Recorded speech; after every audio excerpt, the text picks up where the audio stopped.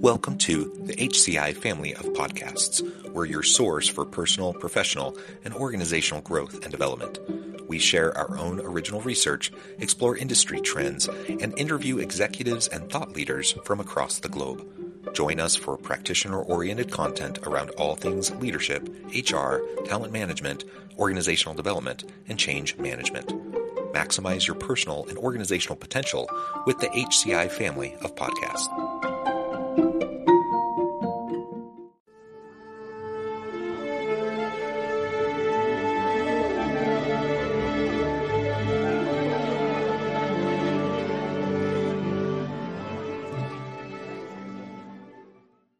Chester Elton, welcome to the conversation today. Hey, delighted to be with you, John. It is a pleasure to be with you. You're joining us from New Jersey. I'm south of Salt Lake City in Utah. And today we're going to be talking about creating and sustaining high-performance work cultures. And this is a topic I love, something I think a lot about. I do a lot of research in this space and write a lot in this space as well. So this is going to be a really fun conversation. And in the pre-interview, of course, as we're getting to chat and know each other a little bit more, we realize we have some connections here in Utah. And it's always fun. It's a small world, right? And it's always fun to make those connections. As we get started, I wanted to share Chester's bio with everybody. Chester Elton is among today's most influential voices in workplace trends. He's spent more than 2 decades helping clients build high-performance cultures. In his work, he provides solutions for leaders looking to enhance employee engagement, teamwork, and wellness. Now, I could go on, Chester, but anything else you would like to add by way of your background or personal context before we dive on in? Yeah, my co-author in the books we've written is Adrian Gostick, who lives in Park City, Utah, not too far from you. We have written 15 books together on culture and leadership, several New York Times and Wall Street Journal bestsellers, and we've sold about 1.6 million copies of our books in 30 languages. I say all that, John, because my mother's not here to brag on us, so I want to throw that in there. It has been a delight and a wonderful journey. You know, Adrian and I were talking that we've been doing this together for like 24 years now. I think one of the reasons our partnership has worked so well is I live in New Jersey and he lives in Utah. We're not on top of each other. I think distance does breed that kind of collegiality. And as we talk about high performance cultures, it's been really interesting to watch the changes in leadership and teams and cultures. Particularly with the global event of the pandemic and how that changed so many things. So I'm eager to hear your views as to what you think and where things are going, and see if that matches up with our research and what we're writing about as well. Yeah, very cool. It's definitely been an interesting few years, hasn't it? And looking at how things have been evolving, shaped and evolved over the last few decades, moving into hyper transition with technology and the global economy and things like the pandemic. All of that, has tremendous impacts on how we engage with each other, how we do the work that we do, how work itself is designed and arranged, which of course is going to change what's needed, if we're talking about creating and sustaining that high performance work culture. Let's start with something that I think has received a lot of attention in recent years because of the pandemic, and that is anxiety and the overall holistic wellness of workers. How do you see that fitting in to this broader conversation around high performance work culture? On the one hand, I could see leaders thinking, oh, that's their issue. That's our people's issue. We'll try to be supportive, but that's something they need to take care of. I'm going to focus on just the workplace. Help us understand how those two connect and why we should be paying attention to this. Great question. Quite a long question, actually, John. Adrian and I have been writing about culture and leadership, as I mentioned, for over two decades now. It was Adrian's son, Anthony, that came to us and said, do you guys ever write about mental health? Well, I'm the tail end of the baby boomers. Adrian is a classic Gen Xer. And we looked at him with a sort of a wry smile and said, absolutely not. We don't talk about that kind of thing. Our generations are, turn that frown upside down, suck it up, rub some dirt on it. When I played sports as a kid, if somebody got knocked out, we all laughed. We gave them smelling salts and sent them back in. Not the best plan. That's just the way we did it, right?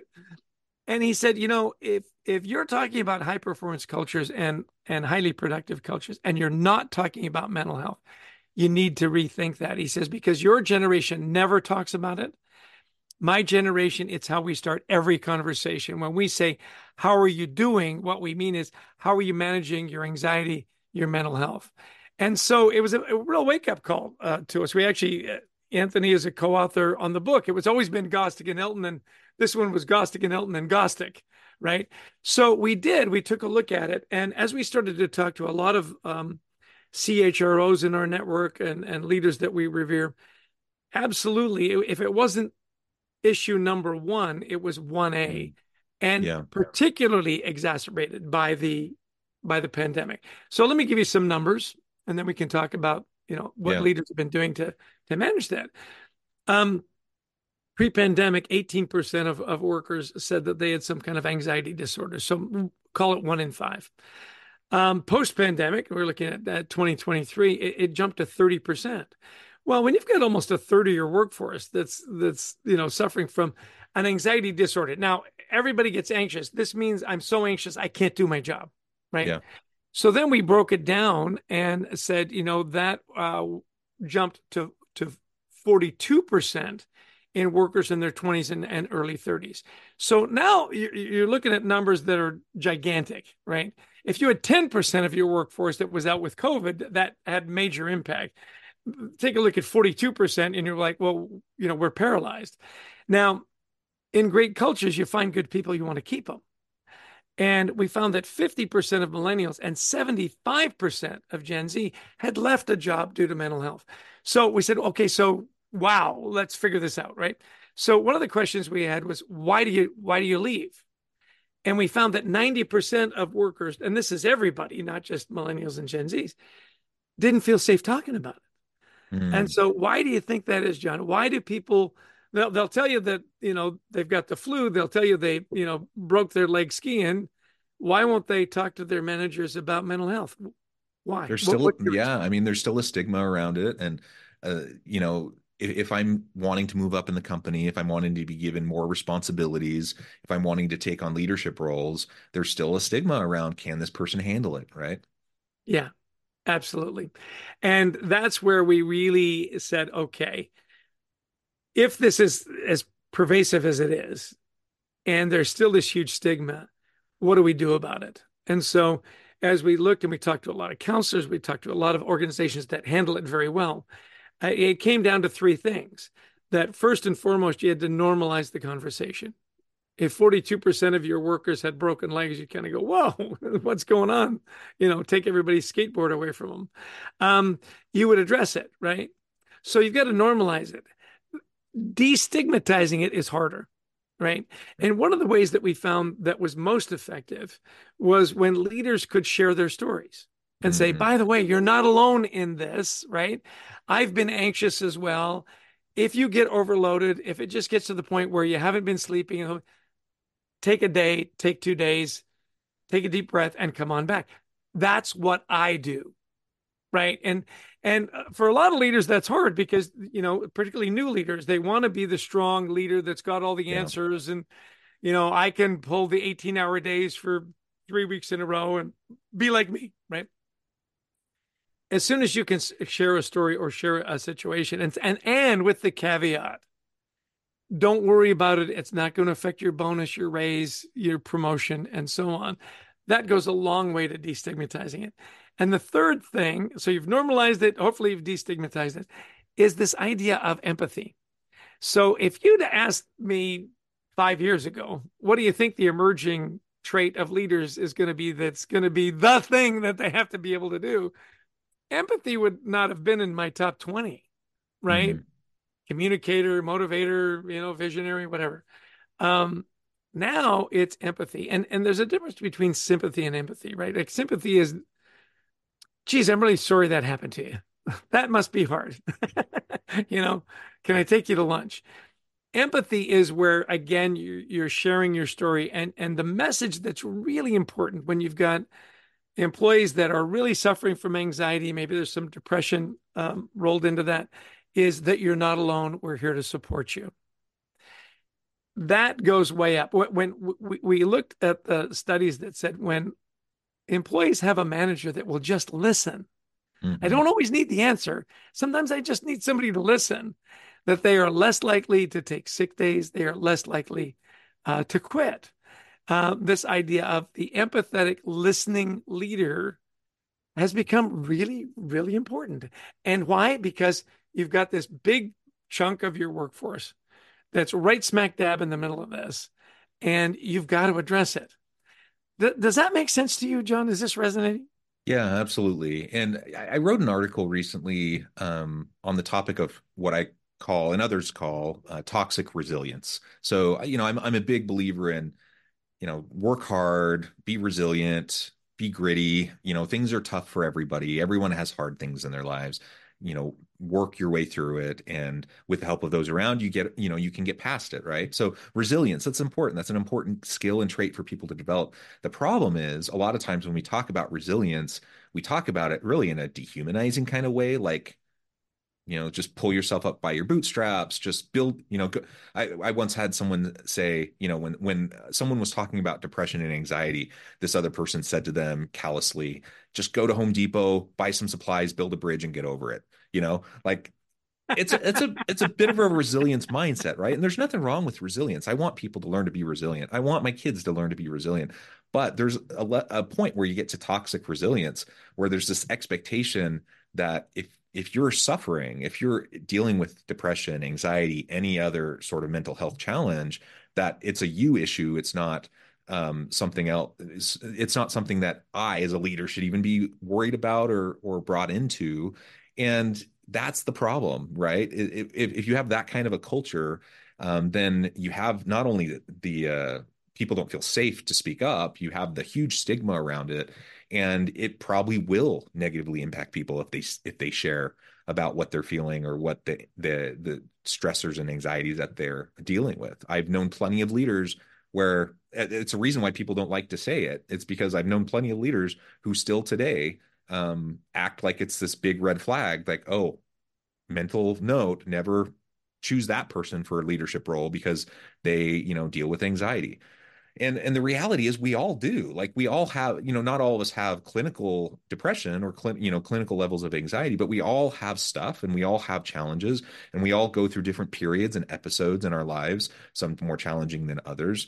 And the reality is we're all going to be dealing with this stuff at one point or another. And so to your point, focusing on helping people understand how they can be more resilient, great.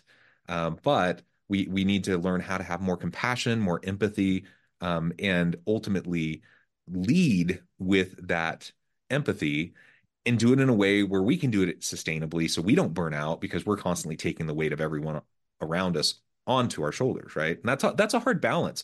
In the past, Yeah. it wasn't even our issue. We're not going to worry about it. Now it's like you got to be the leader for everyone. You're almost like a therapist, and there's got to be balance there. Yes. And very well said, by the way. The thing that I don't want the message to be is that all of a sudden we've got to be soft, we've got to be less demanding, and I guess it really doesn't matter if we get the work done or not. Right? Right. That's not the message. The message is as you figure this out, you will be able to instill more resiliency in your people and you will get more done and you'll get it done faster and at a higher level. And more importantly than all of that, you'll keep your really smart, good young people Yes. that are looking for a reason to succeed. They're not looking for a reason to fail. We looked at the generational divides and how we react to each other. And of course, it's very general and there's always Yeah. exceptions. What you're saying is, my generation it looks at the younger generation and say, look, you're soft, right? You don't want to work. Your work ethic is not that great. By the way, you don't dress very well either, and don't even think about playing your music when I'm around. The fact is that this generation is incredibly talented, right? They've lived in a digital world. I didn't grow up in a digital world, right? Um, and I think with that brings all kinds of opportunity and different issues. Yeah. I'll relate to a really interesting experience I had just recently. So I'm with this group of leaders in our town, and we were had this retreat on how are we going to deal with each other and deal with problems in the city and so on and so on. And so on. And they said, we got to show up for each other. And when we're together, we need to focus. I said, great. I said, what would you think? And we meet once a month for 2 hours. It's not onerous, right? So what would you think if during our 2 hour meetings, we turned off our phones? John, you would have thought that I'm asked them to give up a kidney. I mean, it was like, absolutely not. My kids are in school and I got to be, and this and this and this and this. Now, I was by far the oldest guy in the room. And I said, really, 2 hours? I said, when Google meets in their headquarters for any meeting, you're told to turn off your phone, not silent, not vibrate. It's off. That's Google. Half of you have Google phones, right? Mm-hmm. Why can you not take 2 hours and disconnect? Well, I've got to be available for my kids. I got to be blah, blah, blah, blah. And it occurred to me that we live in a society that is so subtly stressful. Mm-hmm. I've got an Apple Watch, as like a lot of people do. It's buzzing me all the time. Yeah. I'd like to figure out how to turn most of those off. And yet every time it buzzes, I look at it because, it might be something important. You and I are recording this podcast. I turn my phone off. I can turn my phone Yep. off for 30 minutes or 90 minutes. Most people can't. I've got a dear friend. He's a partner in a big firm. And I said, we'll call him Jason because, that's his name. And I said, Jason, do you ever turn off your phone? Like ever? He goes, never. I said, what about when you're sleeping? He goes, nope. I said, so you're sleeping, it buzzes in the middle of the night. You wake up and look at your phone. He goes, absolutely. I said, why would you do that? He says, I don't want to miss something. Now, think about that. So I think as leaders and managers, we've got to understand that these generations are connected 24/7. Yeah. So how do we feed that in a really positive way? How do we create some boundaries in a really positive way that says, hey, every now and again, it's okay. Like it's okay for you to not respond to emails at 11:30 at night. Mm-hmm. And I'm going to model that. I am not going to send you anything over the weekend. There's nothing that can't wait till Monday. Mm-hmm. And give people space to breathe, to recuperate, and to build in some of that resiliency. The biggest thing that I would want your leaders to know, and we've talked about generational leaders and all these, and they've all heard it before. Great. Here's what I want you to do. I want you to get to know each and every one of the people that report to you. And I want you to know their stories. Because if I know where you come from, how you got here, what you want to accomplish while you're here, and where you want to be 2, 3, 4 years from now, that gives me your story. It allows me to understand your work ethic, your educational background, your family, hopefully some of your hobbies, your passions. What is it you want to accomplish while you're here? And where do you want to go? And my job as leader is to help you get there. Well, if we've got that relationship, I can put you in a situation to succeed. I can maximize your talents. I can help you get where you want to go, which, by the way, may not be with our company 2 to 3 years from now. And that's fine. And that's fine. See, we're seeing leaders, John, have gone from command and control to sort of team to, the diversity and inclusion, which is still very important, to look, I want a coach, I want a teacher, I want a mentor. If you want to be remembered as a leader, if you want to have influence, teach. You think about the people that impacted your lives over and above your family. They were your coaches, your teachers, your mentors. You've got to change that mindset to say, okay, how do I coach them up? Because, the best coaches we ever had, the best teachers we ever had, were they demanding? Absolutely. They pushed us, right? Did we believe that they cared about us? Absolutely. Did we believe that they would cheer for us and root us on and help us get there? You bet. You've got that relationship with your people and you've got that relationship with your leader.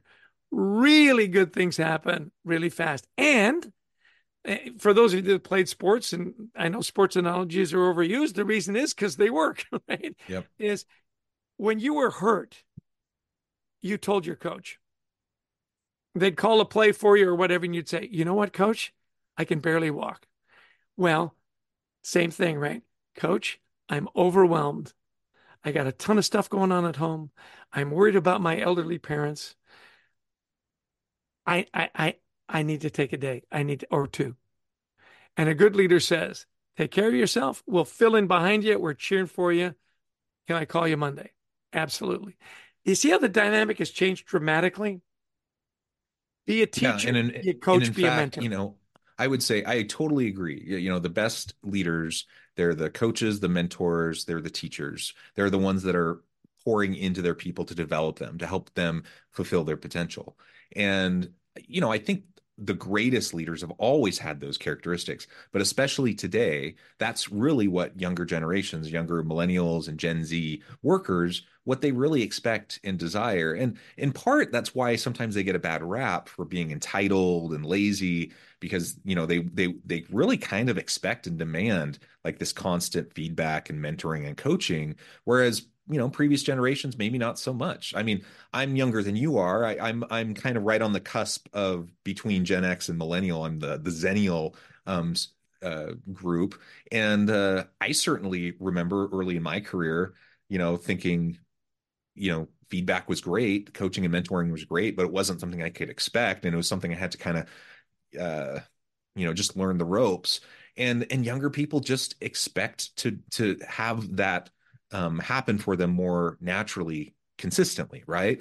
And as a professor, I'm teaching students and I'm teaching them about good, effective organizations and good leadership and how to do things effectively. And I mean, that's what I'm teaching them. I'm like, yeah, to be a good leader, you're going to have to coach and mentor. So in part, they're coming out of school with this heightened expectation of thinking, yeah, that this is what we should do, and they're holding us to it, right? And so Yep. sometimes we don't like that, and we want them, we older generations like myself will say, well, I had to just grind. Just had to get through it. I had to pay my dues. You should too. And they're saying, never. I'm not interested in that. I'm just going to go to a different company. Yeah. And so Yeah. that's part of the dynamic here. And there are certainly, I mean, there's always generalizations with generational discussions, right? And certainly any generation has its lazy people and its entitled people and whatever. When I look at the students of today, that I teach, I'm like, oh my gosh, these students work so freaking hard. They're working way harder than most of us students did back when I was in college, balancing all these different things and work and school and family life and all these different things way more than I ever had to do as a student. And I think about that, I'm like, they're not lazy. They might have different priorities, they might have different expectations, but I don't see it as lazy. And so I think part of it is just reframing the conversation that we have around what it means to be a good leader and how to empower our people and how we can do that effectively. And ultimately, whether we like it or not, it's the reality that younger workers expect it. Yes. And so And if this, we want them to work for us, we're going to have to figure it out. yeah, and that's your point. So good leaders figure it out. Good coaches figure it out. This is the talent that's available. These are the issues. Let's figure it out. The other thing that I want to leave with your listeners is if you truly want to be measured as a great leader, you've got to figure out how you create other great leaders, Yeah. Yeah. you know, and what does your leadership tree look like? We talk about it, the coaching tree. If you wanted to be a great coach, you'd become an assistant coach for some. I've got leaders that I know that one of my favorites is Scott O'Neill. He was really an icon in sports management. And it was just well known that if you wanted to have a great career in sports, you wanted to go work for Scott O'Neill at some point because he pulled together brilliant teams very quickly. He's a student of leadership. And does he lead differently now than he did 10 years ago? Absolutely he did, or he does, right? And the point is this: great leaders adjust. They adjust. Did you have to lead differently during the pandemic? Yeah. You couldn't say, hey, this is the way I lead. I've always led this way. And if you don't like it, you don't have to work for me. Great. And they found themselves very lonely very quickly, right? So figure it out, get into that talent pool, and understand that the generations that are constantly connected, they have no downtime. There is Yeah. no downtime. I have a friend who's very, very creative. And he said, it's a shame. Creativity, one of the elements of great creativity, I love this, by the way, is boredom. Yeah. Be bored. Go do nothing. You don't always have to be connected. You don't always have to be streaming. You don't always have to be, you know, doing whatever. You know, turn off your phone, walk out, sit on the dock, and watch the sunrise for an hour. Let your mind relax and be bored. And see, great leaders and great coaches give their teams time off. Just take a break, take a breath, leave your phone. I'll tell you what's really interesting. I've developed this habit with our family. When it's time to eat, I leave my phone in my office and say, look, I can have a meal for an hour and just focus on the family. It's okay. I give myself permission to enjoy a meal for an hour. So I guess, as we're wrapping up, mental health and anxiety in the workplace, if it's not the number one issue in a lot of organizations, it's 1A. And the good leaders figure it out. If you can normalize the conversation, destigmatize, and empathize, and if you know your people's stories and be excited about this talent and where they're going, you're going to be fine. You're going to have lots of people want to work for you. And as we looked at productivity and innovation, it all goes up when people feel safe to talk about mental health, when you've got things in place to help people with mental health, not just talking to your leader. I was at a wonderful dinner. The CHRO of MasterCard was there. They've got a program where you can certify to be a mental health champion. And they have over 500 employees that volunteered to go through the training. They're available at all different levels of the organization. You can call them anytime. Who doesn't want to work for those guys? You know what I mean? That's incredible. They got it. They put it where they put their money where their mouth is, and they're getting incredible results and incredible people joining their team. So it can be done. Don't despair, right? Figure it out, move forward. It's a better way to lead. It's a better way to teach. And the ripple effect of those great leaders is beyond the workplace, into people's families, into their communities. Figure it out. And by the way, the best way to figure it out, buy Anxiety at Work, this great book that Adrian Gostick and we wrote. It's available at fine bookstores everywhere. 8 ways to deal with anxiety in the workplace. And they're simple, easy to understand, hard to implement. Absolutely. Give you the data, give you the tools. We're very passionate about giving people ways to make their workplaces better. And that's my sermon. I'm sticking to it, John. Very well said, Chester. Thank you so much. It's been a real pleasure. I encourage the audience to reach out, get connected, find out more about what Chester can do for you. Check out the book. And as always, I hope everyone can stay healthy and safe, that you can find meaning and purpose at work each and every day. And I hope you all have a great week.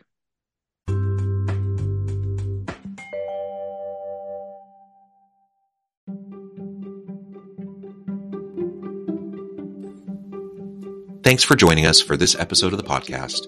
We hope you stay healthy and safe, and please join us again soon.